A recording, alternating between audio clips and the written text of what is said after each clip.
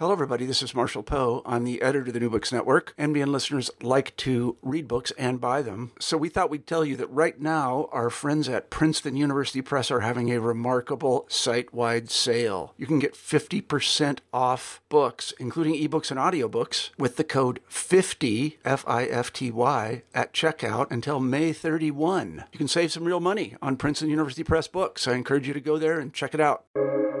Welcome to the New Books Network. Good day. Welcome to New Books in History, a podcast channel on the New Books Network. My name is Dr. Charles Coutinho of the Royal Historical Society. I'm a host on the channel, and today we are pleased to have with us Professor Richard Middleton. Professor Middleton is a reader in American history at Queen's University in Belfast and the author of several books, perhaps the best known of which is The Bells of Victory.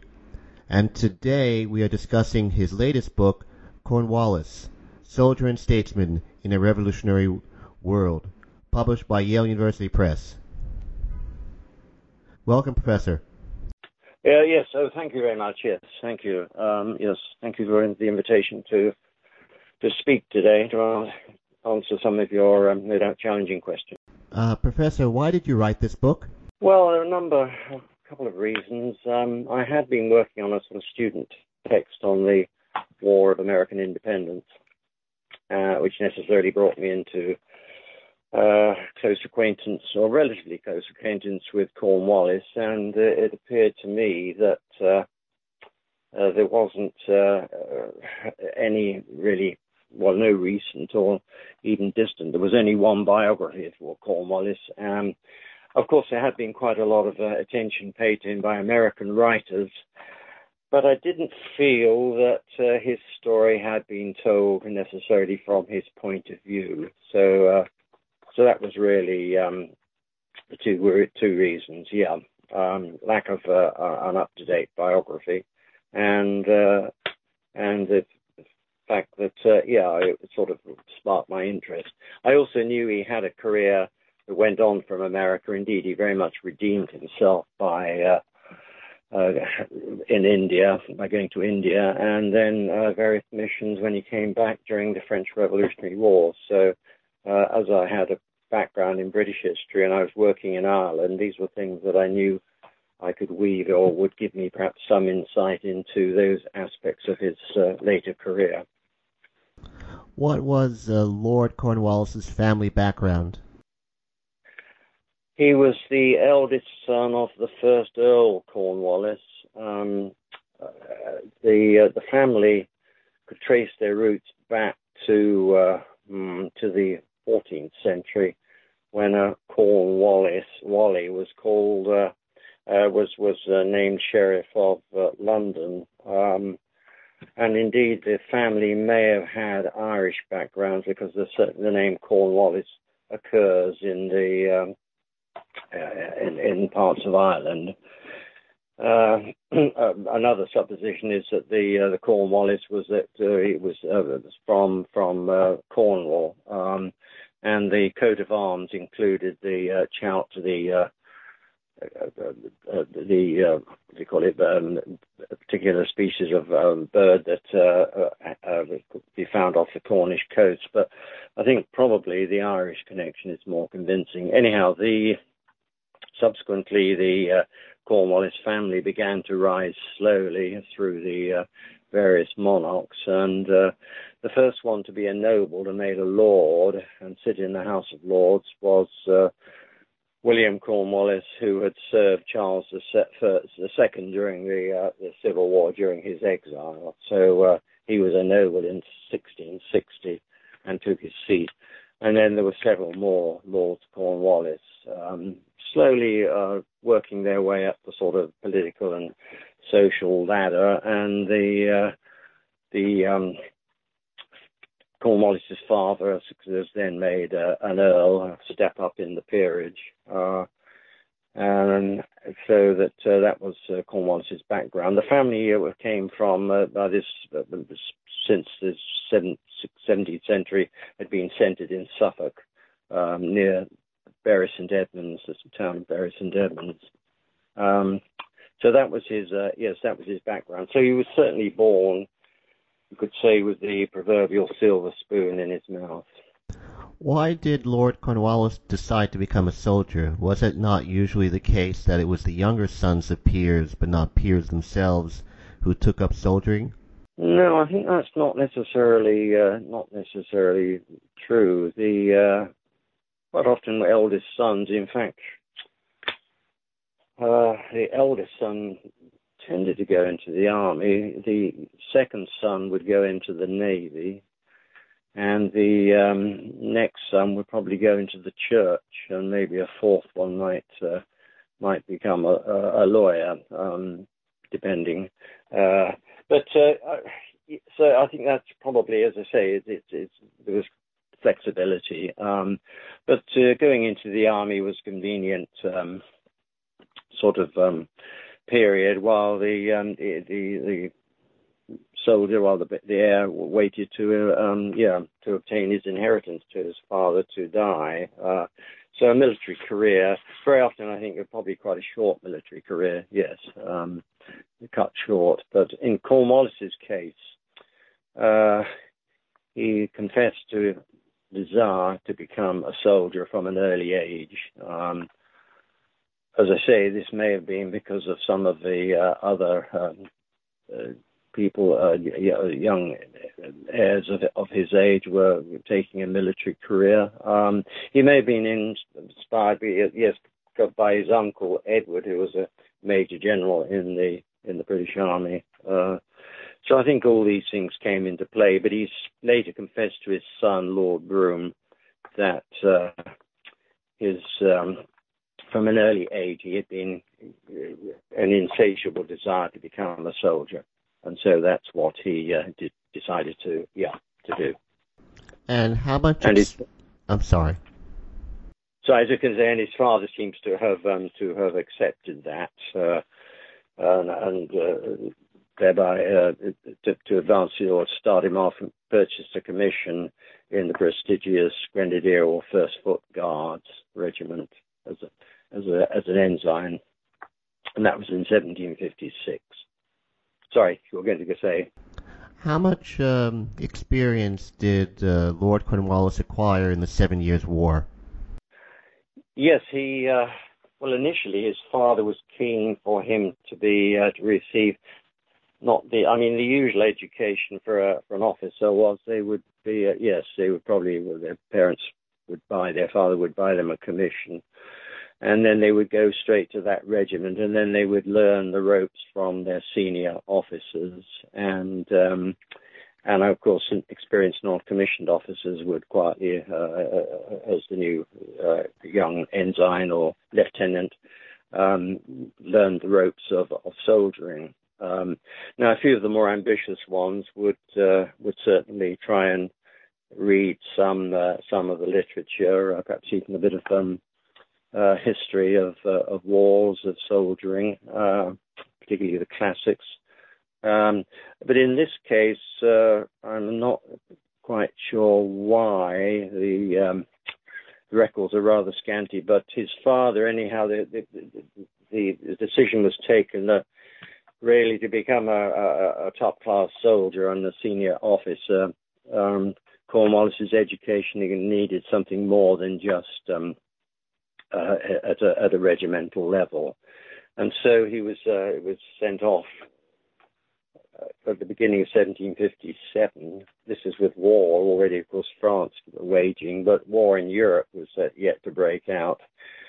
Anyhow, he was sent to a college, an academy, a military academy in Turin, which was very much run on the Prussian lines of military theory and military practice. And that reflected, of course, the esteem with which many Europeans viewed, Frederick the Great, the King of Prussia, and his military prowess. So the Prussian school was thought to be probably the best, the most more advanced than French military doctrine from the era of Louis XIV. So he goes to Turin, but his career is cut short by after 6 months his stay at studies, and he then, in fact, decides he hears that the British Army is about to serve in Germany. This is early 1758, and he decides to go and join the British forces with Prince Ferdinand, who'd taken command of the Hanoverian and British forces trying to oppose the French and provide cover, of course, of Frederick the Great, who was now immersed in a war on 3 or 4 fronts.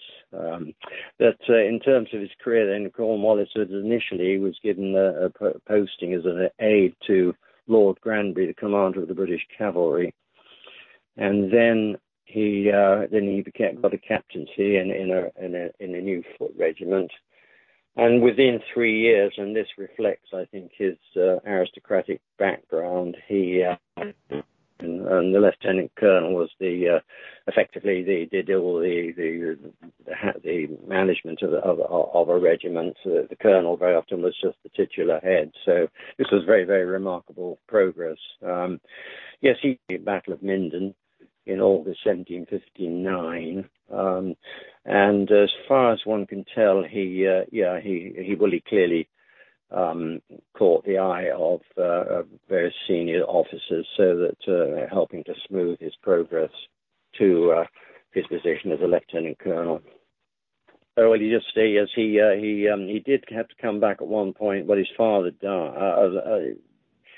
Yes, his father died. He did then return to the front, but then by then the war was beginning to wind down at the end of 1762,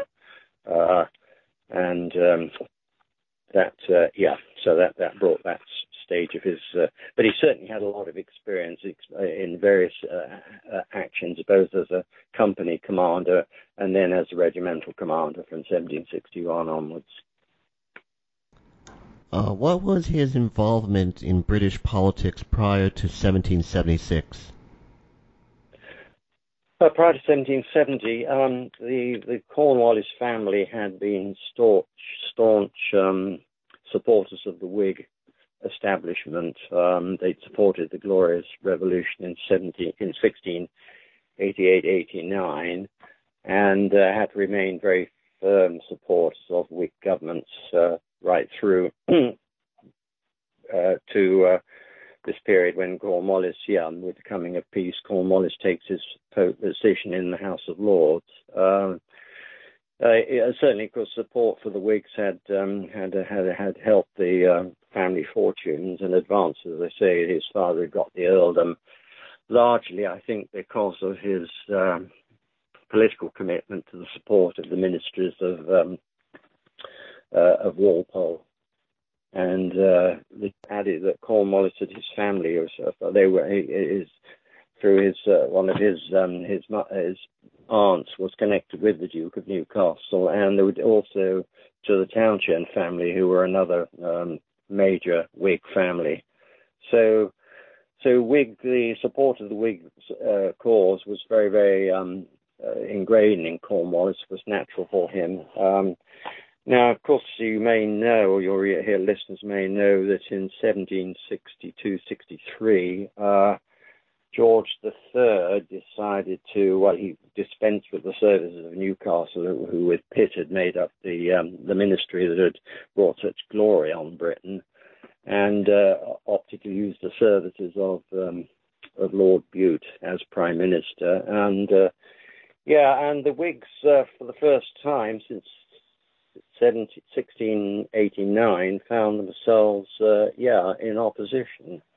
Opposition wasn't necessarily looked upon as being a very honourable thing to do, and nevertheless Newcastle, trying to redeem the city or gather his supporters, began a series of dinners and whatnot, which opposition to the ministry was the principal topic, and Cornwallis was one of those who was invited to attend.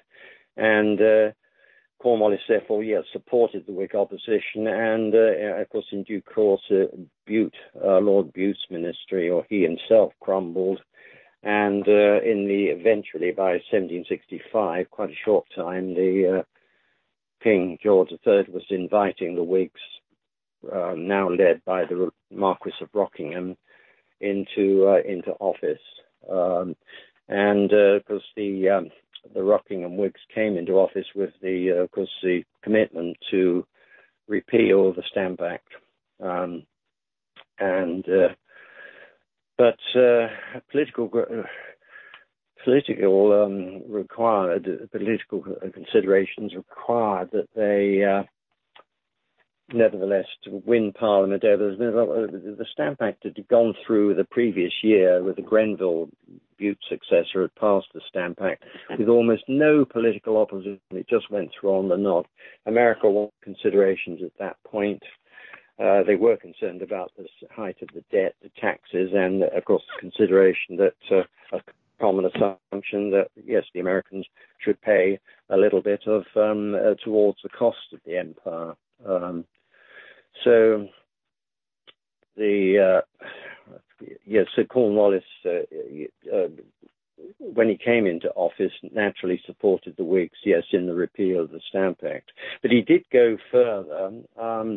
I was going to say that the Whigs, in order to get the Stamp Act passed, had to make a concession to the hardliners, or those who thought the Stamp Act should not be repealed, by passing the Declaratory Act, reaffirmation of Parliament's sovereignty to pass laws and legislation respecting America in all cases whatsoever.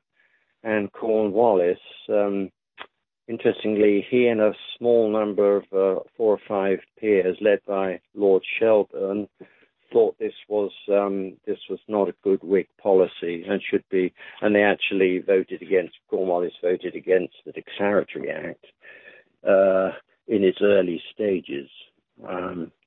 Now, I have to say, because of this, historians have assumed that Cornwallis was naturally sympathetic to the American cause and remained so until he went to America to serve. I don't think that is actually true. I think he probably supported or voted on the Declaratory Act because he was very friendly with Shelburne at this time. I think that's probably the reason why he did that. Yeah, because thereafter Cornwallis voted with the Ministry on their American legislation when he was in Parliament, and he showed consistently supported them in the ministerial measures, and that included the Massachusetts Government Act and the Act for the Restraint of New England Trade when they came up in 1774, the Intolerable Acts. So he wasn't, I think, actually sympathetic to, certainly not sympathetic to America. I mean, I think he'd come to the conclusion as relations worsened that really the Americans were being unreasonable and were being led by a small, duplicitous minority who were taking the majority of the population away from their natural loyalty.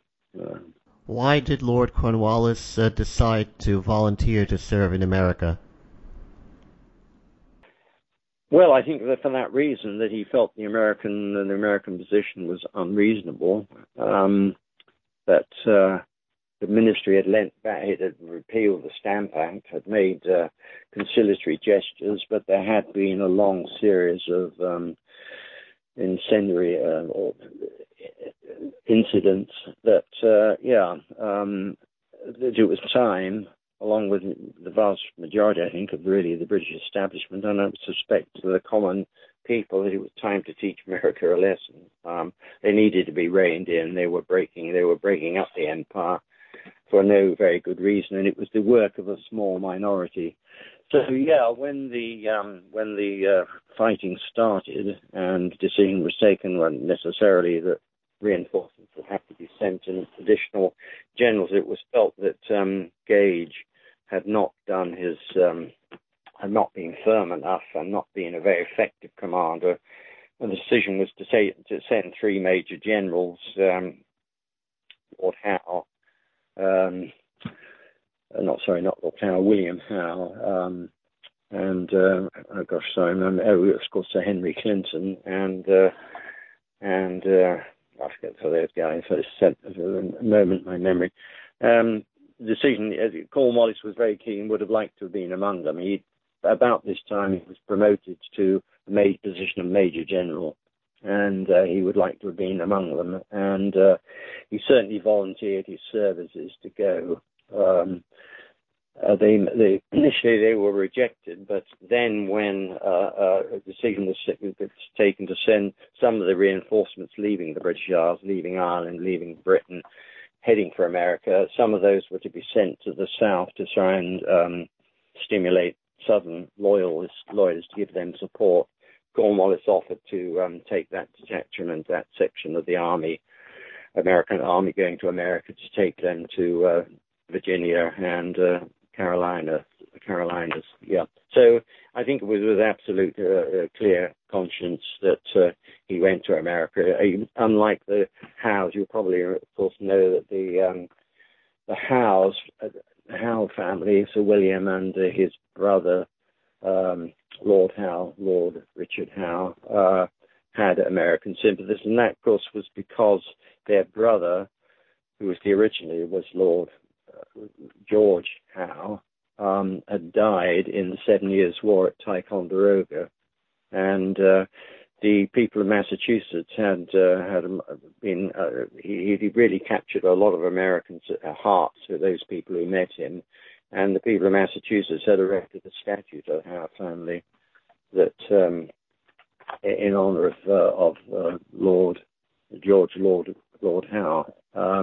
So the Howe family, they did have strong sentiments. They felt the rebellion should be put down, but they were anxious for reconciliation. I don't think these considerations were. Cornwallis didn't have those sort of American connections or sympathies. He hadn't served there during the 7 Years' War. How did Lord Cornwallis find serving under Howe, Sir William Howe? Did he have any disagreements with the latter's strategy? I don't think so. Unfortunately, the records, of course, the Howe correspondence was all except his official correspondence with Lord George Germain, Secretary of State. The correspondence, there was a fire in the Howe establishment many years later, and all the personal correspondence now, and the Cornwallis correspondence seems to have been all the personal stuff. Pretty much all of his personal correspondence, except one or two exceptions, were also destroyed. So it's a little bit difficult to. But Cornwallis seems to have got on well with Sir William Howe, and the evidence of this is that Howe decided to take him as his second in command on the expedition to Philadelphia in 1777. I should say, this partly may have been the other side of the coin, is that Howe had pretty much an instant dislike of Sir Henry Clinton. He found Clinton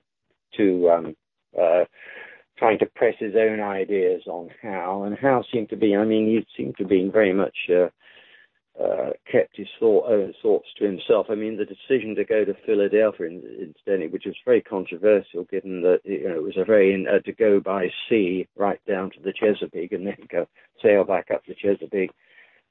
This decision was taken seemingly by Sir William Howe and his brother, now the Admiral Richard Lord Howe, seemed to have been taken between them. I don't think there was very much correspondence or discussion with Howe's immediate military supporters like Cornwallis. But Howe certainly didn't like Clinton, found him tedious, and decided to leave Clinton, who was actually senior to Cornwallis, leave him in New York for the 1777 campaign. But working, the two men, like Cornwallis and Howe, seemed to have got on pretty well, yeah. Cornwallis was the blue-eyed boy as far as Howe was concerned. But that didn't mean to say he took him necessarily very deeply into his confidence about the conduct of the campaign. Why did Lord Cornwallis have an unhappy relationship with Sir Henry Clinton? I think Cornwallis was a fairly genial person. He liked to get on with people, though he wouldn't necessarily kowtow to them. He had an ingrained sense of honesty and the need to, but he wanted to be, get on with people if he could. I just think he found Clinton a difficult person to work with, but the dispute between them may have arisen out of a rather trivial episode in the preceding year, 1776. Clinton rather bitterly told Cornwallis that he'd been insulted, etc., and made an expression that he'd rather serve with just be a company as a mere captain rather than have to serve with Sir William Howe. And somehow Clinton came to the conclusion that his confidence only gave this expression of his anger to Cornwallis. Cornwallis subsequently told Howe Clinton claimed he would rather be a mere company commander than seconding command to Sir William, and that was the reason why then Howe consigned Clinton to staying in New York while Cornwallis and Sir William went off to Philadelphia. So, and that seemed to, I don't know, undermine. But I mean, I have to say that Clinton was, and everyone says, was a very prickly character, quick to take offence and to take a slight that he'd been to notice or think he'd been slighted or undervalued. What was Lord Cornwallis' strategy upon being named Commander-in-Chief in South Carolina? Well, it was set down for him by Clinton, his orders. Clinton remains, of course, his commander-in-chief. The orders were to continue the pacification. The assumption was with the surrender of Charleston and the mass submitting of the population, readiness to take their paroles, and the assumption was that the country would be quite rapidly pacified. And Clinton, indeed, before he left to go back to New York, dispatched Cornwallis to Camden and various other officers to the periphery, the assumption being that now South Carolina was secure. But of course, after a few weeks, middle of July, it became clear that after Clinton had gone, Cornwallis was now in command. It became clear to Cornwallis that the activities of Sumter and Francis Marion were stirring up the country. And they were also being encouraged by the arrival of continental forces in neighboring North Carolina. So clearly it wasn't just a matter of taking oaths of loyalty. It was clear that a new campaign would become necessary. And Cornwallis was always a man who liked to take the offensive. So since peaceful pacification, you could say, was clearly not working, and while there was a continental presence and also a lot of Virginia militia were known to be marching southwards, and the Continentals under General Horatio Gates, it was essential to take the war to the enemy by invading North Carolina. First of all, securing the frontier of South Carolina, which he did, or hopefully thought he would achieve, at the Battle of Camden, which was a stunning victory. And then, clearly, you would have to move in to North Carolina. I think the attitude of the British, to some extent, was a little bit like that of the American in Vietnam, that you couldn't secure South Vietnam unless you could cut off the routes through Laos and Cambodia. So you needed to advance there. This was, of course, was Nixon's strategy, perhaps let's say Johnson's. And I think the British, in the same way, Cornwallis and Clinton too, or certainly Cornwallis, that he needed to take the war to the enemy. And of course, as he discovered, then it was not enough just to conquer North Carolina. You'd have to go on to Virginia, and increasingly into concluding that Virginia was where the chips would fall. It was the conquest of Virginia would be the key to winning the war in the South, and the middle colonies probably too. Is that the reason why he decided to go north rather than south after the Pyrrhic victory at Guilford Courthouse? Yeah, I think that's, yes, definitely. Yeah, although there were other reasons. I mean, there were practical reasons. He felt he couldn't. He went chasing Greene back through the North Carolina, to the interior of North Carolina. He was himself would be in grave danger of not being able to subsist his army, and not being able to confront the dangers that undoubtedly would envelop him. The other option was he did ask for his senior officer in Charleston, Nesbitt Balfour, to send transports. The other option was to take transports back to Charleston and then march back up to Camden in support of Lord Rawdon, who he'd left behind as commander in South Carolina. But the other thing that tipped the balance here was that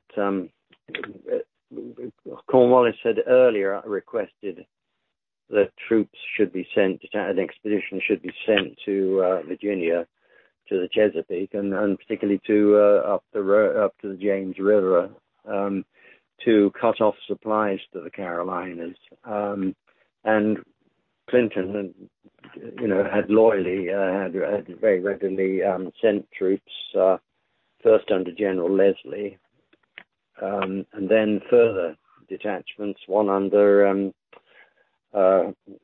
Benedict Arnold, and a further reinforcement under Cornwallis's one of his old friends, William Phillips, who was an engineer, an artillery officer, with whom he'd served in Germany.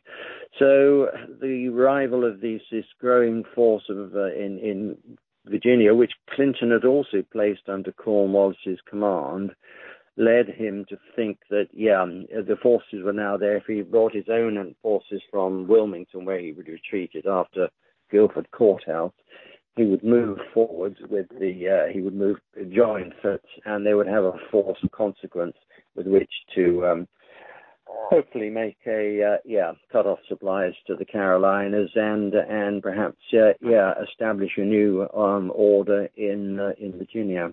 So it was a combination of those things, the difficulties of getting back in time to help Rawdon, and the attractions of moving northwards to join up with Phillips and conduct a campaign, a decisive campaign as he saw it in Virginia. How responsible was Lord Cornwallis for the debacle at Yorktown? Well, I think here, his strategy for moving into Virginia was obviously very, very questionable. But on the Yorktown, I think he can be absolved. He was anticipating a war of movement, of chasing the rebels.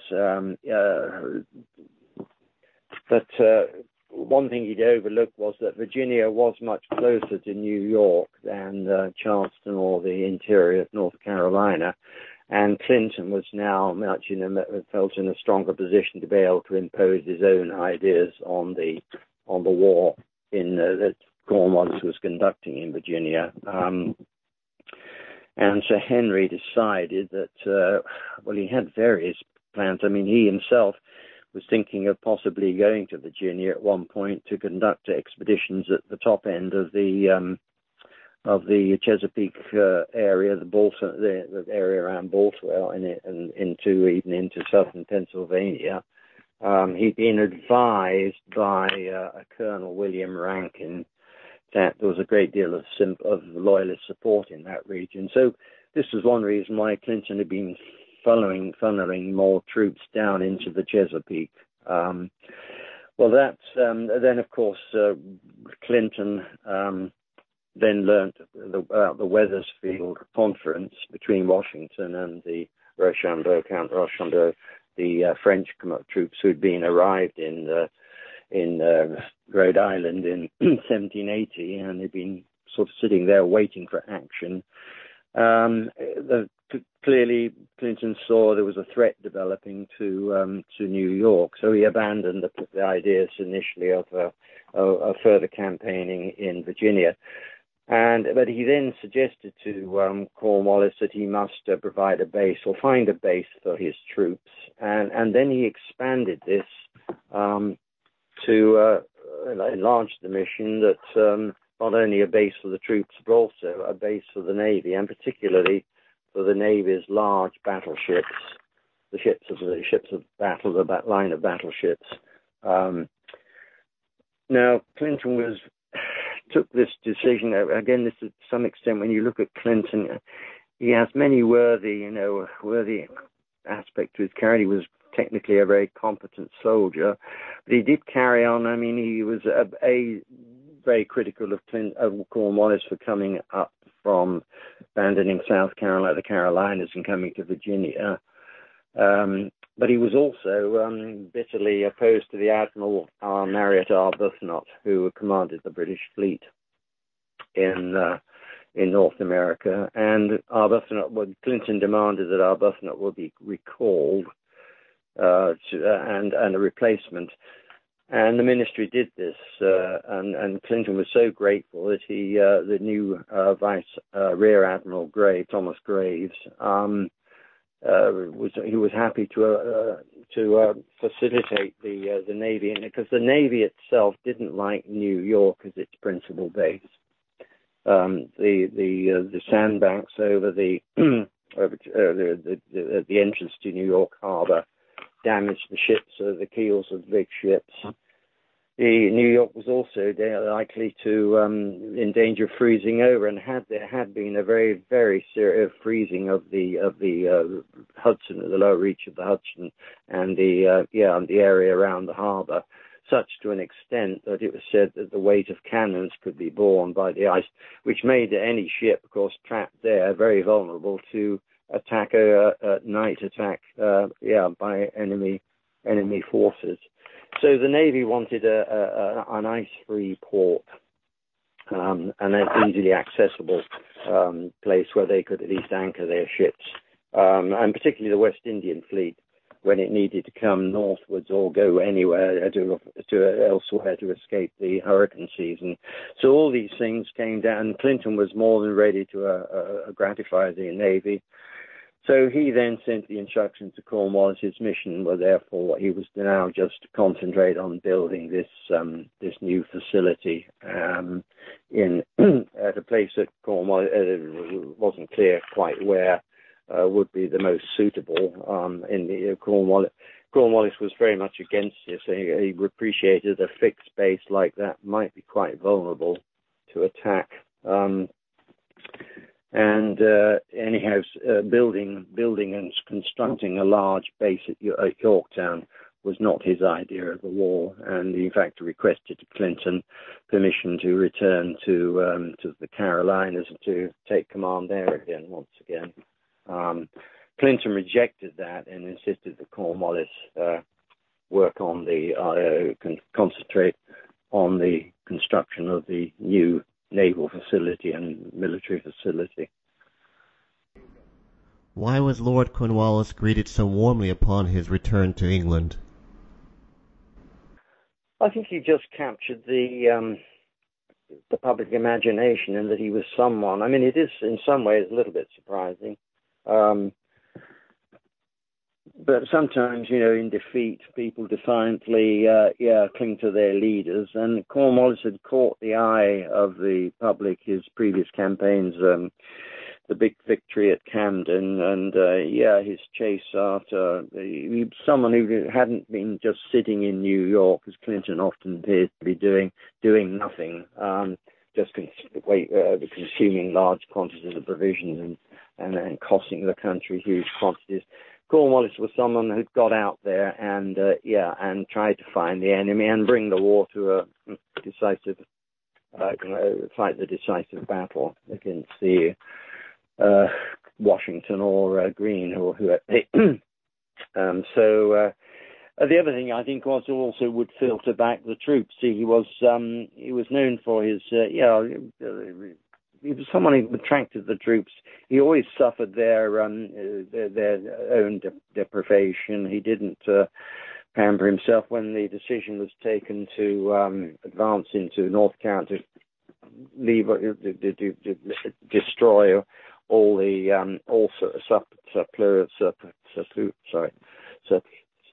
all unnecessary equipment. Cornwallis set the lead in burning his own, trinkets or his camp equipment that he would normally carry, which would be too heavy to carry, with a much slimmed down, almost without any wagon train. So he was someone who had a sort of appeal to the soldiers, recognized their travails, didn't ostentatiously seek his own comfort or ease. And I think all that probably would filter back that, he was the commander that people took to their hearts, rightly or wrongly.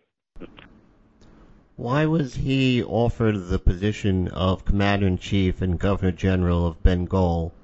Yeah, well, there are a number of factors here.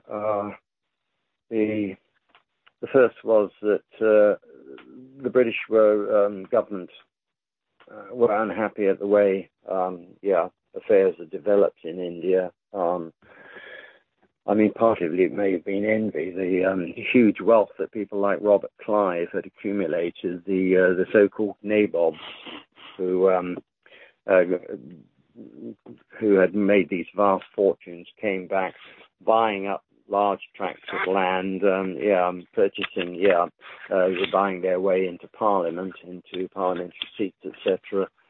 That, I think, grated a lot of people. But I think there was also recognition that, the company, it was also the company, despite the huge seeming wealth of India, the company was losing money, yes, because of all the profits, it was being creamed off. I think there was also a new sense that, growing the age of enlightenment, that governments shouldn't be just about exploitation and holding office and privilege and everything else. There was a sense that government ought to offer the common people just a little bit more than what they perhaps had been. Because even the despots of Europe, a point I make in the book, the despots of Europe like to describe themselves as benevolent despotism. They were firm authoritative rule, but it had a strong commitment to improving the lot of the common people. So I think that's all feeding through. Now, as to the choice of Cornwallis, well, as I say, he came back almost a hero from his American venture. He quickly was respected. It was known that he'd taken a stand against army profiteering, which was something that was coming to profiteering generally.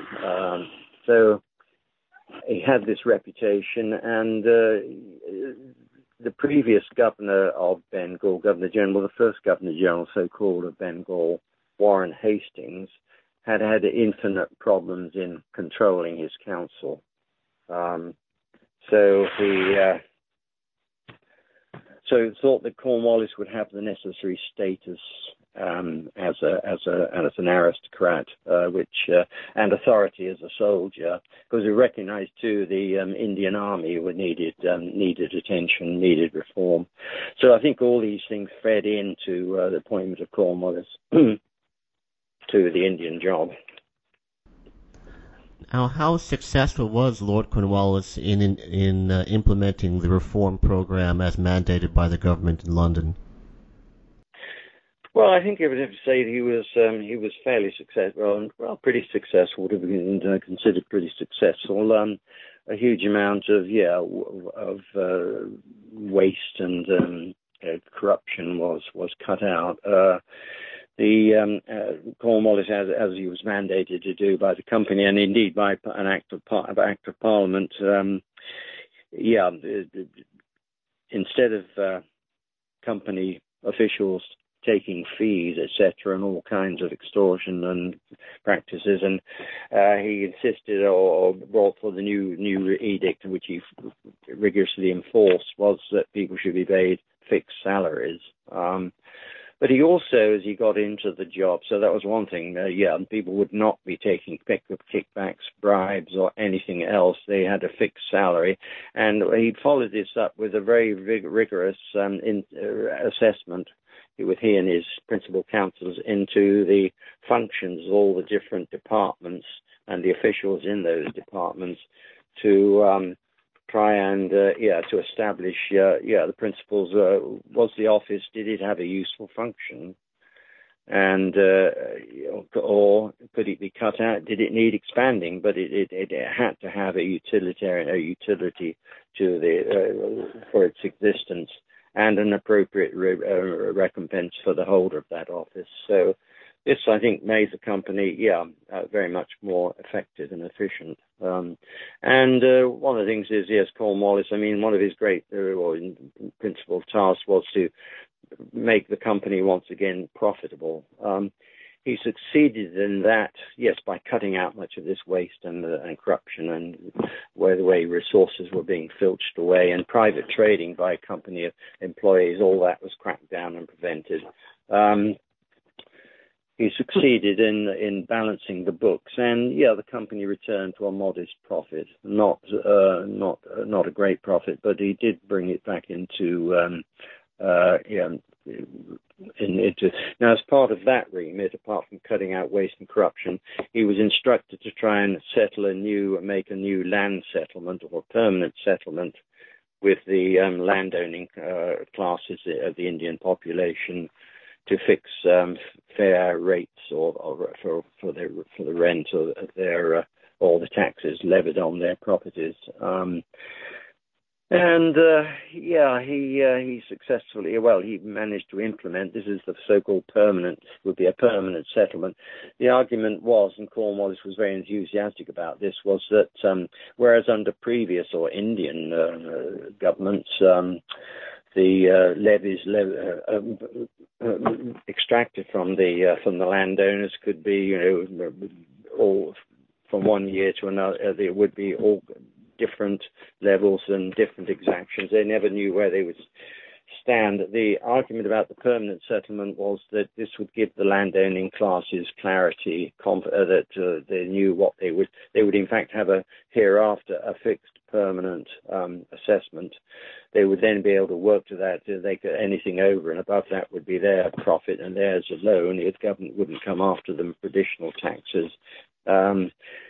And added to this was also the feeling that another advantage of a permanent settlement, it would help the local population, establish them, give them security in their property and their everything. But it would also help develop what Cornwallis sees as a very desirable thing of a more elevated or more enlightened aristocracy, rather like the English. You see it as the English aristocracy, an aristocracy that would be, or governing elite that would be enlightened self-interest, would be driven by those sort of considerations, that self-improvement of their lands, better treatment of their of the peasants, the ryots, the Indian agricultural laborers or peasant class. They would also benefit from this. And he was looking at it in a way to the English aristocracy, people like his great uncle, Lord Townshend, known as Turnip Townshend, who was carried out in agricultural reforms in Britain that stimulated production and increased the wealth of the agriculture, the agrarian classes, and generally the wealth of the country. The permanent settlement, however, it didn't lead to an enlightened, as historians have all constantly pointed out, it didn't lead to an enlightened aristocracy. And sadly, yes, it didn't lead to the kind of improvements that he anticipated, he and the company and the ministry anticipated. It didn't bring the improvements to agriculture that it was anticipated that it would do. So that was less of an achievement, I think. The third part of his initial instructions was to attend to complaints from the population about the previous exploitation or expropriation of their lands by company officials. And Cornwallis used that directive to look into the whole of the civil laws by which the company governed India, establishing new courts rather on the British model of sort of magistrates' courts and then superior courts for dealing with appeals. I think that was a considerable improvement. Why was Lord Cornwallis named Lord Lieutenant of Ireland? Well, he'd come back to England. He was appointed into the cabinet and played a very leading role. As a minister, initially he was there to advise, partly to advise the cabinet on military matters. Also, as Master General of the Ordnance, which was his former position. I mean, effectively he was Minister of War Production. But then, of course, Ireland had not a very satisfactory position there. What you had was an elite, the sort of Anglo-Irish elite, which were only rested their support really was no more than about 10% of the population, excluding the 75% of the Catholic population and the 15% of the population who were Presbyterians in their religious practices. And the onset of the French Revolution created really quite a cocktail of unrest. I mean, the landlord class. I mean, these were quite opposite again from Cornwallis's view about the British aristocracy being itself an enlightenment. The landlord owning classes in Ireland, they exacted high, rates, levy or rents on the tenantry. And the church, the Anglican Church, also the elites, which supported the elite, of which the elite were members. They levied, of course, church tithes. So it's a very, very mixture, and then, of course, the appeal began to be of the French Revolution, offering a way to more, at least among the intelligentsia, particularly Presbyterians, that maybe, Republican ideas begin to gain ground. And as I say, the mass of the peasantry, the exaction of the tithes and the high rents, which bedeviled Ireland, create a very, very volatile situation. So a rebellion breaks out in 1798, led by Wolfe Tone and other leading Republicans, with the idea, of expelling the British and establishing a French-style republic. And in this situation, the current Lord Lieutenant, the Lord Camden, feels completely inadequate, and he had for some time been pleading for Cornwallis to be sent over to sort the situation out.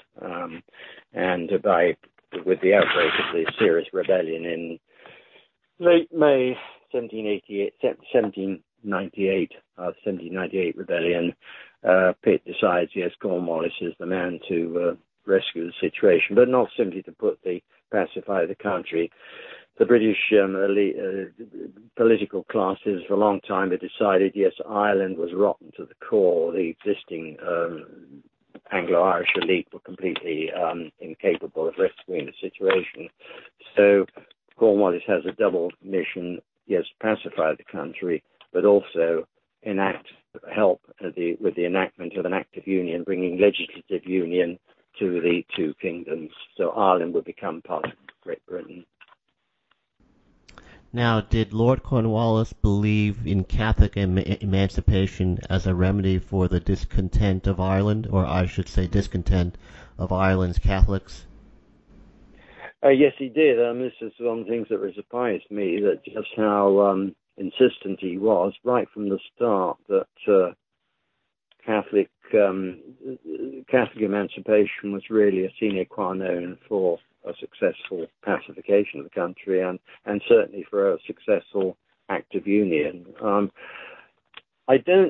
This is one of the areas where his lack of personal papers and personal correspondence or keeping of a diary, one feels quite sadly that, this prevented me from getting absolutely to the bottom of why he was so vociferously pro-Catholic or Catholic emancipation. He was, in his religious views, of course, he was a member of the Church of England, but he was very much the sort of latitudinarian style. The 39 articles of the Anglican Church, of course, can cater for just about every kind of different religious doctrine, ideology possible. And he very much thought religion was, in the end, was a matter for the individual, providing they observe the king's peace. Their religion was supposed. So he is really quite very much liberal in terms of the church on that, and I think that makes him much more than sympathetic or ready to accommodate the Catholics. I do think also he never said this, I haven't seen this in writing, but his experience from America, you couldn't win a war, you couldn't regain a country to its loyalty if the mass of the population had been alienated and if you didn't try to meet their concerns, you couldn't govern without at least the passive consent of the majority of the population, and clearly that wasn't the case in Ireland.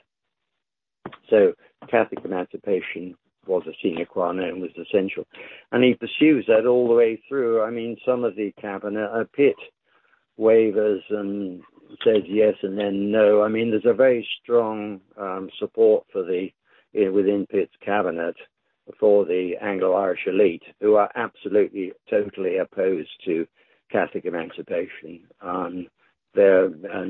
So that winning over the cabinet was very difficult, but it did seem towards the start of 1801, and the Act of Union has been passed, that Catholic emancipation would follow. And then, to Cornwallis's bitter regret, it didn't. And he several times made the prediction that if emancipation wasn't granted, then inevitably, in due course, at some point, it would be taken or demanded and wrested from Britain. Britain would have to concede emancipation, and there would be this kind of ratchet effect that would lead to further demands. And of course, this is precisely what the history of the 19th century Ireland shows, that demands a reawakening sense of Irish, Catholic Irish and national identity, increasingly demands, to undo the Act of Union. So, so I think he here was extremely foresighted in what, if they didn't grant it then as a gift, they will be forced from them later in due course.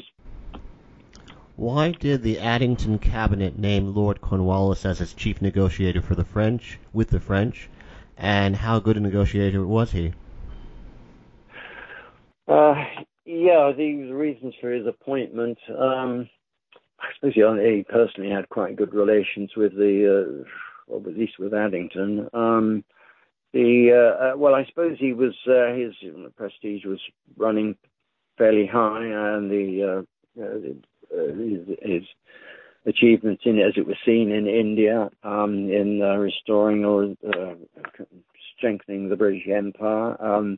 And his success seemingly, of course, in Ireland again, in bringing Ireland into the Britain as part of Britain, as this part of the centre of the imperial of a new beginning of perhaps a new little bit of an imperial mission. I think all these things, made him preeminently, as someone who could hopefully would stand up to Napoleon, because the negotiations obviously would be at some point anyhow would be with Napoleon. And it was hoped that Cornwallis's own reputation as a Governor General of Bengal or of India, as people were increasingly referring to, he was a sort of proconsular figure. He spoke reasonably good French, so he'd be able to conduct the negotiations. Having said that, of course, Cornwallis's mission was simply to the preliminaries treaty.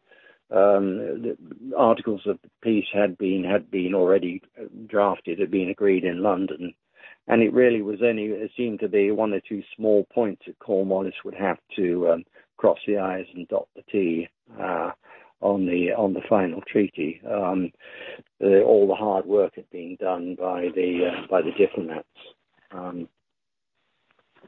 So that's the reason, I think, for his he would be a formality, and the signing would go ahead. Of course, didn't quite work out like that, because there were some things that happened that the I's hadn't been dotted or the T's crossed, particularly on the issue of Malta. And also perhaps the British were naive in thinking that on their side the things would go through smoothly. In fact, I think it's well documented now that the French, Napoleon, didn't necessarily see the preliminaries as anything other than a sort of they were ready to undo or reinterpret or change their stance on a number of issues, also including there were costs of payment for the supporting the prisoners, which the British have been largely paying for.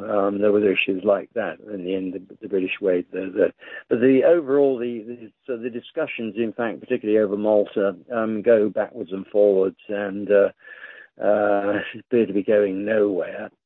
As I say, I think the main reason was because the French were still trying to wrest some extra advantage before they did their final signature. Now, Cornwallis himself, he was sometimes baffled by these manoeuvres. He did have one or two experienced diplomats with him to advise him on all matters relating Francis Merry, who was a very able diplomat. Not a very merry person in his personality, as Cornwallis noted at one point, but a very efficient and effective, and he paid great tribute to Mary's support at critical moments. In the end, Cornwallis, the French realized they weren't making any advances or undoing any of the articles, and eventually they recognized, more or less, signed what had been agreed in London in the preliminary articles. Were very, very few, only very minor changes. So, although Cornwallis, many people criticized, because the British press were not impressed by Cornwallis. Well, they assumed that Britain would gain a lot more. Britain appeared to have surrendered much more than the French had. That particularly capture of 3 or 4 of the French West Indian islands, they were returned to the French, and Britain seemed to get very, very little out of that. But that wasn't Cornwallis's fault. That had been agreed by the British ministry, who were very Addington minister wanted peace. They wanted to restore the British finances, the borrowing, the debt problems and whatnot. They wanted peace, and they had agreed to the preliminaries, and that's pretty much what Cornwallis delivered. But certainly there was a lot of criticism, and people thought that Britain should have had a lot more, and a lot of them blamed Cornwallis that he wasn't up to the job. How do we evaluate Lord Cornwallis today? Still the heroic proconsul of empire? Yeah, well, it's a difficult one. In that, I think he's unfairly been rather written out of the various parts of at least in British history. His achievements in India, however questionable. And of course, there are a lot of questions to be raised about Cornwallis in India. But just before I could deal with that, a few comments on that. Elsewhere, yeah, I think in Ireland, his achievements have been really downplayed. The achievement of the Act of Union, is like, if there is still credit going there, it's given to Castlereagh, who Cornwallis acknowledged was a very, very effective colleague, and to William Pitt. So I think he's been somewhat written out of that. Of course, in dealing with the empire with India, there are all these questions about, now we're saying, oh, well, this is, empire is a very dirty, pejorative term, and anyone involved in imperialistic adventures or must be, cannot be a good person. So I think but point I would make about Cornwallis, yes, okay, maybe the British Empire on the round was, it was a thing of its time, and clearly it had to come to an end, and did come to an end, rightly so.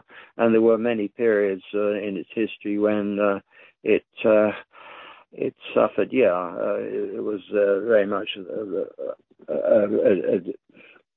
a system that, was only largely advantaged, of course, of the governing class, the imperial power, and was exploitative as far as the mass of the Indian population were concerned. But so far as Cornwallis, I mean, I think he did have, it was a remarkable point I would make is he was a remarkable humanitarian. His respect for other people, other religions, his dislike, for instance, he was quite progressive on it, and he disliked slavery. He didn't campaign against slavery, but he did consider at one point that slavery in India ought to be tackled at some point, although because it was such a huge, undertaking, it was beyond his remit and beyond his power. But he is very rather progressive and very, very humanitarian. His concern for his common soldiers.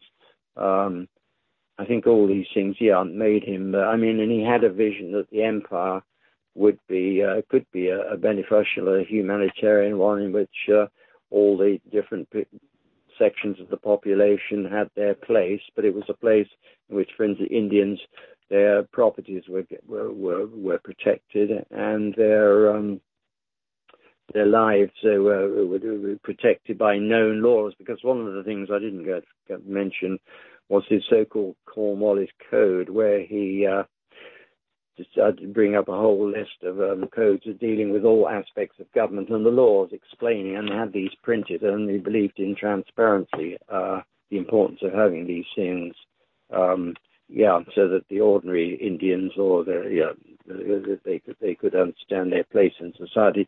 So I think he had the notion that it was a complementary and could be a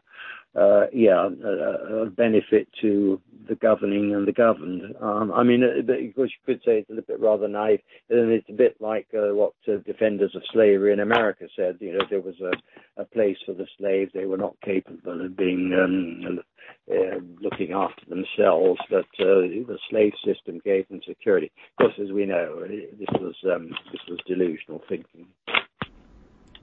On that observation, I would like to thank you very much, Professor, for being so kind as to speak with us today.